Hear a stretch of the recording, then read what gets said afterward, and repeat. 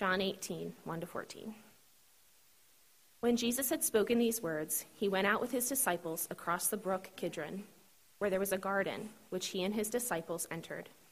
Now Judas, who betrayed him, also knew the place, for Jesus often met there with his disciples. So Judas, having procured a band of soldiers and some officers from the chief priests and the Pharisees, went there with lanterns and torches and weapons. Then Jesus, knowing all that would happen to him, came forward and said to them, "Whom do you seek?" They answered him, "Jesus of Nazareth." Jesus said to them, "I am he." Judas, who betrayed him, was standing with them. When Jesus said to them, "I am he," they drew back and fell to the ground. So he asked them again, "Whom do you seek?" And they said, "Jesus of Nazareth." Jesus answered, "I told you that I am he. So if you seek me, let these men go." This was to fulfill the word that he had spoken. "Of those whom you gave me, I have lost not one." Then Simon Peter, having a sword, drew it and struck the high priest's servant and cut off his right ear. The servant's name was Malchus. So Jesus said to Peter, "Put your sword into its sheath. Shall I not drink the cup that the Father has given me?" So the band of soldiers and their captain and the officers of the Jews arrested Jesus and bound him. First they led him to Annas, for he was the father-in-law of Caiaphas, who was high priest that year. It was Caiaphas who had advised the Jews that it would be expedient that one man should die for the people. This is the word of the Lord. Thank you, Chrissy and Henry. Many of you know that we've been living in Hershey over the last year or so. Looking forward to moving back into the area, to the house we bought in E-Town, but we've enjoyed these rides on Sunday morning here at church. Amy usually drives, and I usually go over my sermon notes on the way here. And this morning she said, "Are you ready to preach?" And then she said, "You better be." And she said, "It better be good. They won't let you go on sabbatical again." Of course, she was joking, big smile on her face. But I am delighted to be back. And today, I am also excited to return to our study of John's Gospel. Just a brief review before we get started. John, you might know, is one of the earliest accounts of Jesus' life, an eyewitness account. So this is what we're reading. One of the earliest accounts of Jesus' life. It's written by John, the beloved apostle. And throughout the book, he often refers to himself as the disciple whom Jesus loved.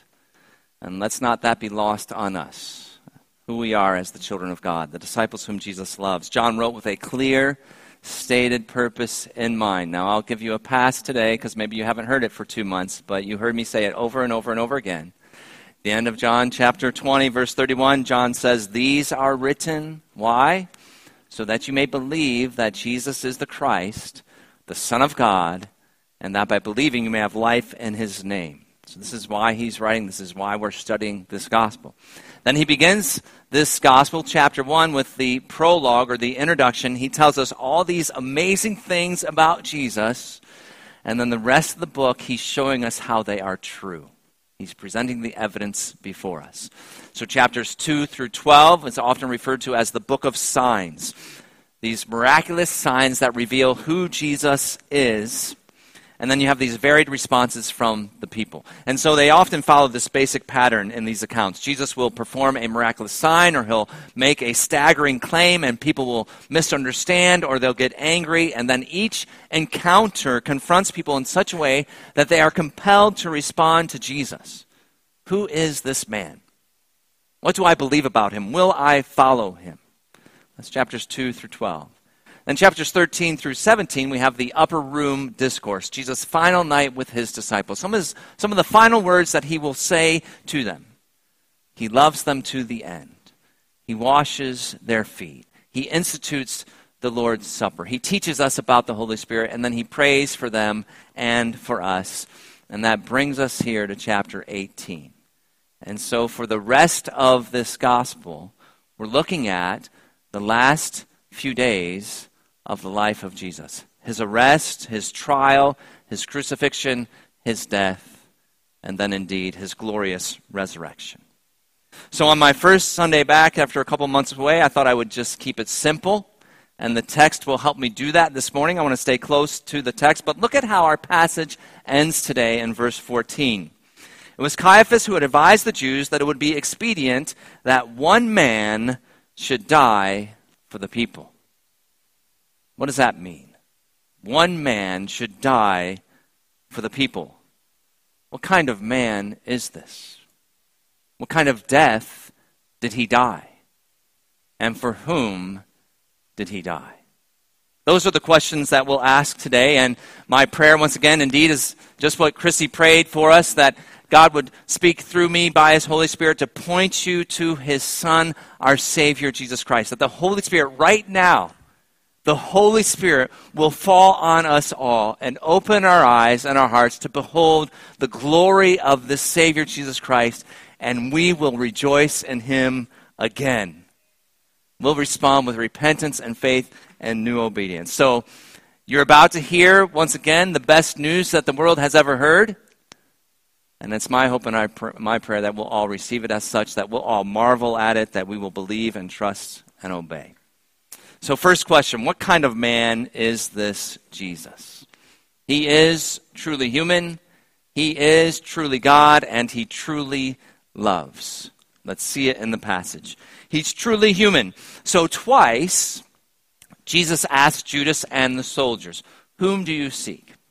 And both times they answer, "Jesus of Nazareth." And Jesus responds, "I am He." Jesus of Nazareth.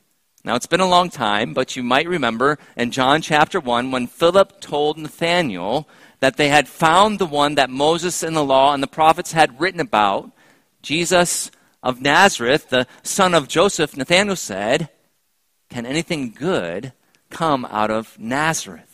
Nazareth, this small town, seemingly insignificant. But the point here in John 18 is not the town, not the place so much, as it is the person. Jesus was a real man, born at a real time in history in a real place. He was a Jewish man. People saw him. They knew where he was from. So Jesus was and is truly human. Jesus of Nazareth, a real, living, breathing human being, and as such, one who can sympathize with our weaknesses. He felt pain. He experienced sorrow. He got tired and hungry and thirsty.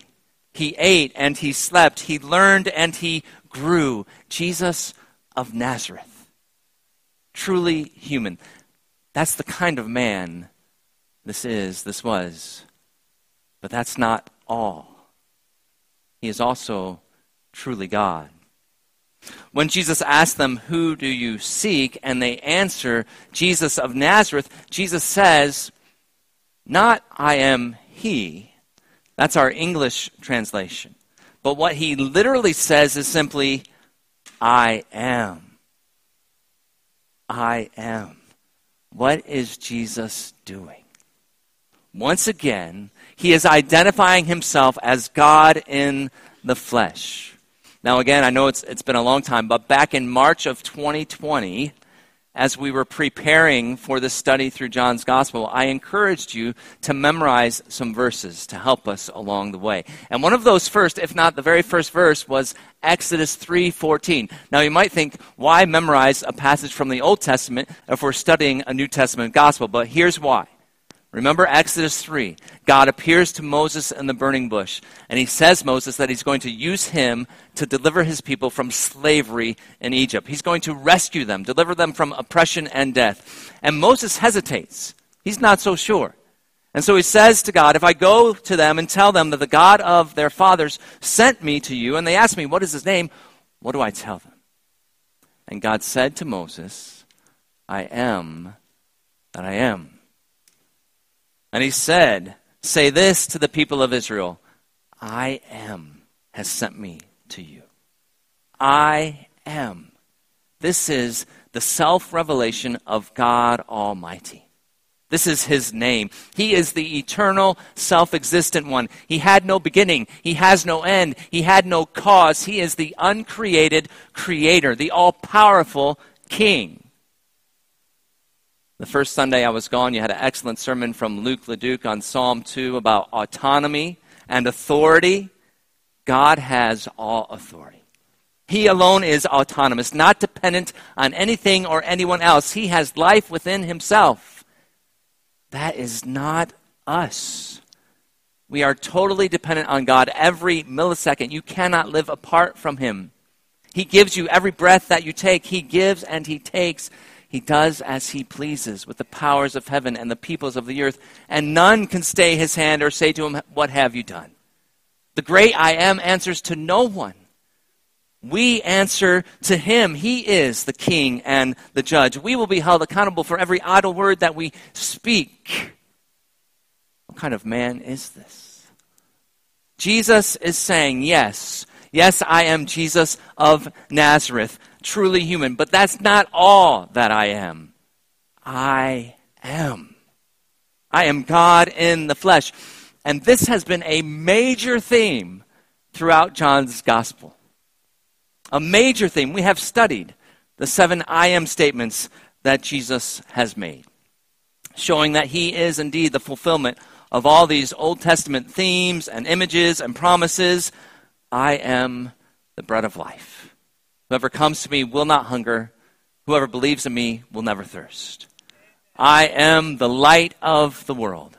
Whoever follows me will never walk in darkness, but will have the light of life. I am the door. If anyone enters by me, he will be saved and will go in and out and find pasture. I am the good shepherd. The good shepherd lays down his life for the sheep. I am the resurrection and the life. Whoever believes in me, though he die, yet shall he live. And everyone who lives and believes in me shall never die. I am the way, the truth, and the life. No one comes to the Father except through me. I am the vine. You are the branches. Whoever abides in me and I in him, he it is that bears much fruit. We have seen this over and over again. We have also seen all the times where Jesus simply says, I am. It's not a statement, not an image, not a metaphor, simply, I am. Remember John chapter 4? Jesus with the Samaritan woman at the well, and she says to him, we know that Messiah is coming. He is called Christ. When he comes, he'll tell us all things. And Jesus says, I am. And she believes, and her life is transformed. She goes back and tells her village. They come, and they see, and they believe. John chapter 6, the disciples are out in the boat. They've been rowing 3 or 4 miles, and they see Jesus walking on the sea, coming near the boat, and they're frightened. And Jesus says, I am. Do not be afraid. John chapter 8, Jesus is having this discussion with the Jews, and he is making himself known to them. And he says to them, before Abraham was, Abraham, the father of their faith, who lived hundreds and hundreds of years ago, before Abraham was, I am. And what do? They pick up stones to throw at him. Why? Because they saw the theme. They knew what he was claiming, that he's claiming to be God. Now, if you don't see it, and the repeated theme throughout the gospel, the flashing neon signs that John is presenting for us, I want you to see it and the response of those who supposedly have the power and the authority in this encounter. Now, I don't think this has happened to any of you. I don't think someone comes up to you and you ask them, who are you looking for? And maybe they say, I'm looking for Dan Fetters. And you say, that's me, I'm Dan. And they fall to the ground. I don't think that happens to us. Now, we do that kind of thing in our culture today with our obsession with celebrities. We fawn over people who might be good at sports, or maybe they can sing good, or today they're an influencer, whatever that is. But we fawn over these people. And we gather around them, and we ooh and we ah, and we want their autograph, and they might even scream, oh! That's foolishness. It's ridiculous. It's not what's happening here. You want to know what this is?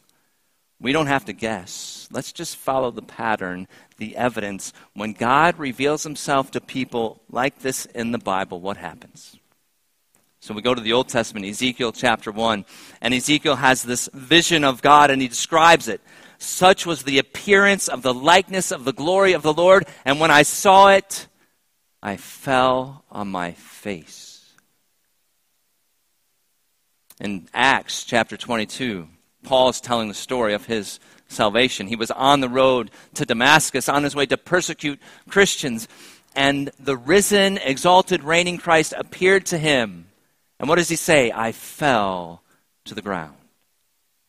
Revelation chapter 1, the Apostle John, same apostle who wrote this gospel that we're studying, he has this vision of the glory to come, the judgment to come, the exalted Christ, and he says, when I saw him, I fell at his feet as though dead.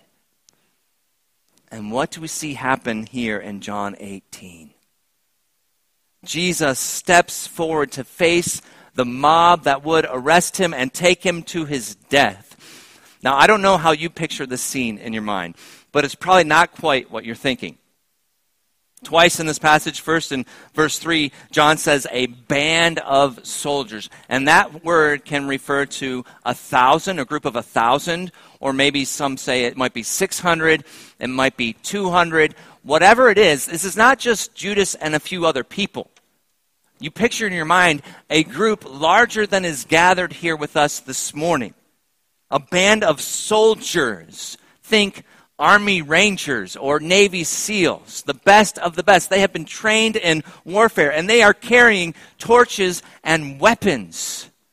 And Jesus, unarmed, steps forward alone. He faces his captors. He simply opens his mouth and takes the name of God on his lips. I am. And that revelation of glory drives them to the ground, prostrate in the dust before them, before him. Just like that. Who, I ask, is in control? Who has the power? Who has the authority? And who's afraid of whom? Jesus is not afraid. Who is to be feared? Not the mob of soldiers with their torches and weapons, but the Lion of the tribe of Judah. The great I am, God in the flesh. Who can stand before him? Even here in this dark hour, Jesus holds ultimate power over his enemies, ultimate power over the powers of darkness. Why? Because he's not simply a man. This is God Almighty, the great I am. And beloved, it's this same Jesus who holds ultimate power over your darkest hours. And he is working out his plan to deliver you, to bring you safely home. Beloved, you are a gift from God the Father to his Son, and he will not lose you. He will not lose any that the Father has given him. So whatever darkness you face, you are not left alone. The one who rules even in the midst of darkness, he will bring you safely through it into the eternal life. For this one, who is truly human and truly God, also truly loves and truly protects. He is our shepherd. Listen to what he says. See what he does here, verse 8.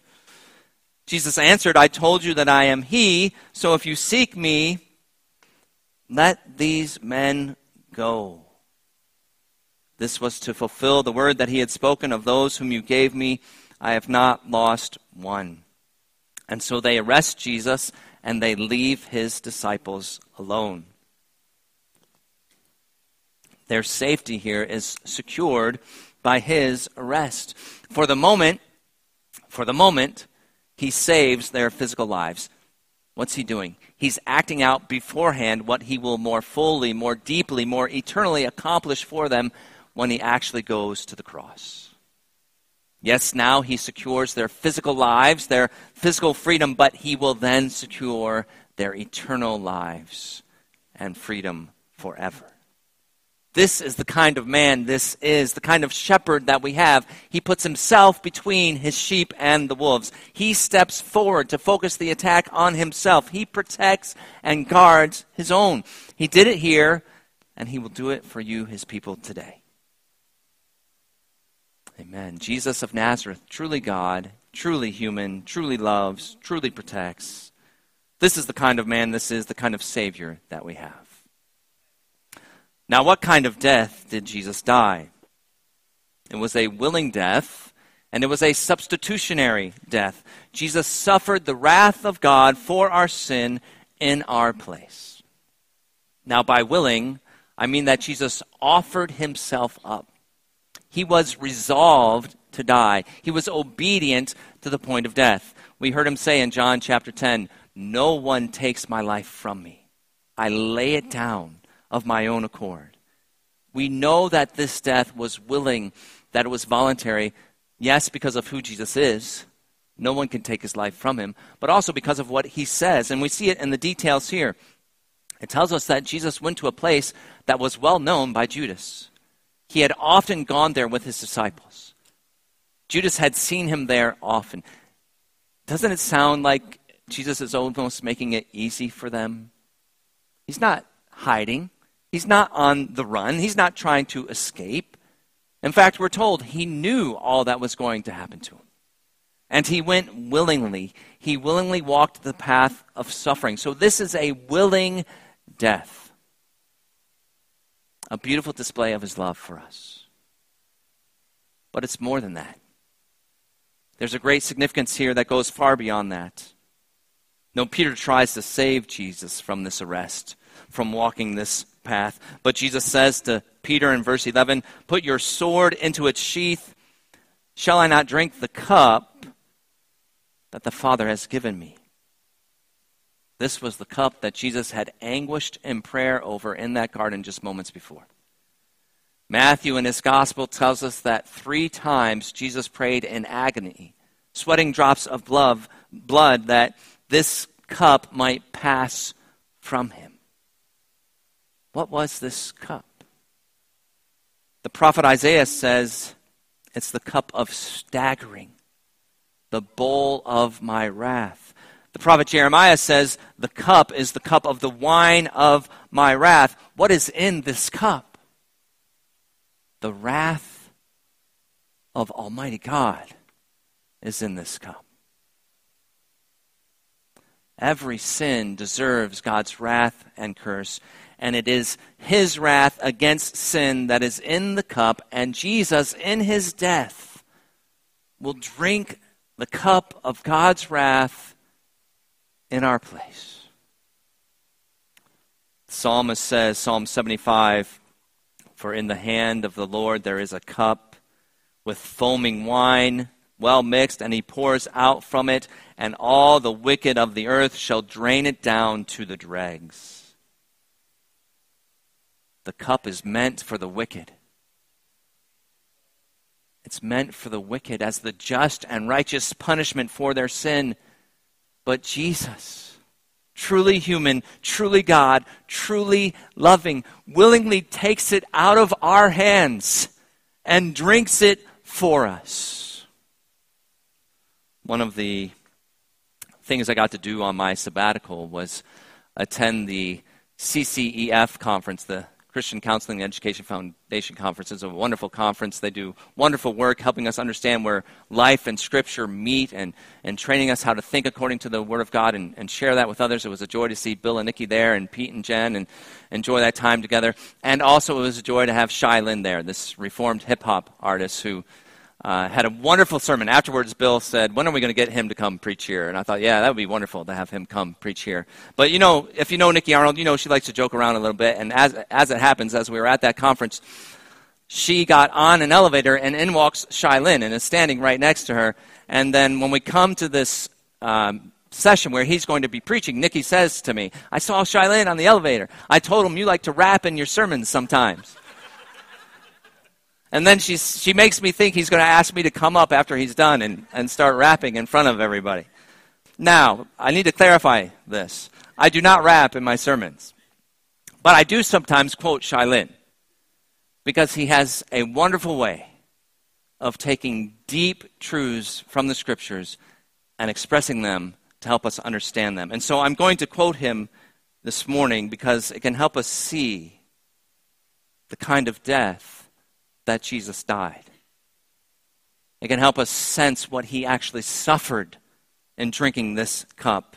And beloved, the physical pain of the crucifixion was nothing to Jesus. It was nothing to him. Yes, as a man, he felt it. It was physically painful. But what was the true suffering was bearing the weight of sin, the wrath of God. That was the agony of the cross. And so this may seem graphic to you, but it is a good sense of what Christ suffered. Shai Lin, the cross, he says, we're now in the realm of the sublime and profound. With God at the helm, it's about to go down. What does that mean, God at the helm? It means this is the cup the Father gave to the Son. This is the plan of salvation that God put together before all time for us. With God at the helm, it's about to go down. The Father's wrath, precise, will blast and slice the priceless Master Christ as a sacrifice. Willingly, he's under the curse, to be treated as if the Son was the worst scum of the earth. The scene is the craziest. Jesus being treated as if he is the shadiest atheist. How is it? The Messiah is in the fiery pit as if he was a wicked liar with twisted desires. The one who's sinless and just, punished as if he was promiscuous and mischievous with vicious lust. The source of all godly pleasure, tormented as if he was a foul investor or child molester. How could he be bruised like he was a goody two-shoes who doesn't think she needs the good news? He's perfect in love and wisdom, but he's suffering as if he constructed the corrupt justice system. We should mourn at the backdrop. Jesus torn, like he's on the corner with crack rock, with porn on his laptop. His gifts are infinite, but he's hit with licks for religious hypocrites. He's the light, but being treated like he's the seedy type who likes to beat his wife. He's treated like a rapist, treated like a slanderer, treated like a racist, or maybe a philanderer. Jesus being penalized, like he had sin inside, filled with inner pride while committing genocide. I could write for 1 billion years and still can't name all of the sins placed on the Lamb slain. Beloved, this is the kind of death Jesus died. Our every sin was laid on him. We cannot fathom the wrath of Almighty God against every sin ever committed by everyone who would ever believe was poured out on Jesus.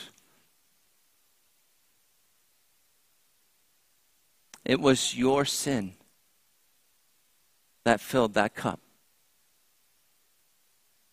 It was your wicked thoughts, your harsh deeds, your selfish actions, the cup of wrath you earned. Jesus willingly drank, and it cost him his life. Shall I not drink the cup that the Father has given me? And so we come to our next question. For whom did Jesus die? Jesus died for all kinds of people. For people like Peter and the soldiers, for people like you and me. Verse 14 tells us that Caiaphas had advised the Jews that it would be expedient that one man should die for the people. And this is first recorded for us in John chapter 11, after Jesus raises Lazarus from the dead. John tells us there that in saying this, Caiaphas prophesied that Jesus would die for the nation, and not for the nation only, but also to gather into one the children of God who are scattered abroad. So Jesus, one man, died for all kinds of people. People from every tribe and nation and tongue and language. No one is excluded on the basis of their nationality or ethnicity or race. Jesus died for all kinds of people, to make us one, to bring us into his one family. Jesus died for people like Peter and the soldiers. And preaching on this passage and seeing how Peter responds, takes out his sword and tries to cut off the soldier's head. Tim Keller says this. He says, we have great comfort in Peter. Why? Because he's so glad that Jesus didn't say, after seeing that, okay, I changed my mind. Take him instead of me. Right? Think about what Peter did here. This is premeditated sin. Premeditated sin. Why else would he be carrying a sword with him unless he was planning to use it? This is premeditated sin from one of Jesus' closest followers, his top 3, and you could say he's at the moment of graduation, right? He's been in this grad school for 3 years following Jesus. This is the end of the program. It's nearly graduation day, and this is what Peter does. He doesn't get it. Romans chapter 5 tells us that Jesus died for us when we were weak, when we were ungodly, when we were sinners. Beloved, I don't know about you, but this is great comfort for me that Jesus died. He died for people who planned to sin. We are so wicked. He died for people who plan to sin, who choose to sin, who sin on purpose. People like Peter and people like me. And people like you, if you're honest with yourself. And that would cause us to despair unless we had such a wonderful Savior who drank the cup willingly for us. You see, Jesus did not only die, he also rose again. He rose again to bring us to God, to cleanse us from all that sin, to transform sinners into saints. And so we cannot leave this morning without asking this question: how do you respond to such a man, to such a Savior, to such love? How do you respond today? Jesus is the great I am. There is no one greater. There is no better friend. There is no greater love. How do you respond to him? The soldiers fell to the ground. They had an encounter with the living God right in front of them. He made himself known. But then what? They got back up and went about their business. They kept on living as they pleased. They rejected Jesus. Do not let that be you today. God is making himself known today, right here. And he will not be mocked. You will be held accountable for what you have heard today. And if you choose to reject Jesus, you must do it with your eyes wide open, knowing what the Word of God says awaits you. And so I turn to John again. In Revelation chapter 14, John has this vision of the coming judgment. And he heard an angel say with a loud voice, "If anyone worships the beast and its image, and receives a mark on his forehead or on his hand, he also will drink the wine of God's wrath, poured full strength into the cup of his anger. And he will be tormented with fire and sulfur in the presence of the holy angels and in the presence of the Lamb, and the smoke of their torment goes up forever and ever, and they have no rest day or night, these worshipers of the beast and its image." Friend, Jesus offers to drink that cup for you. There's no greater offer in all the world. But if you refuse him, you will drink it yourself for all eternity. May God have mercy on your soul. And may he lead you to repent of your sin and trust in Jesus today. And if you already have, if you rejoice to hear this message because you know I'm telling you about your Savior, how do you respond? Amen. Amen. You fall down and worship. You marvel at your Savior, the one who died for you. You are renewed in your love for him. And today, you go forth, renewed in your desire and your strength to continue that daily life of repentance and faith and obedience. And you rejoice in this good news, the best news you've ever heard. One man should die for the people. Thank you, Jesus. Amen. Amen.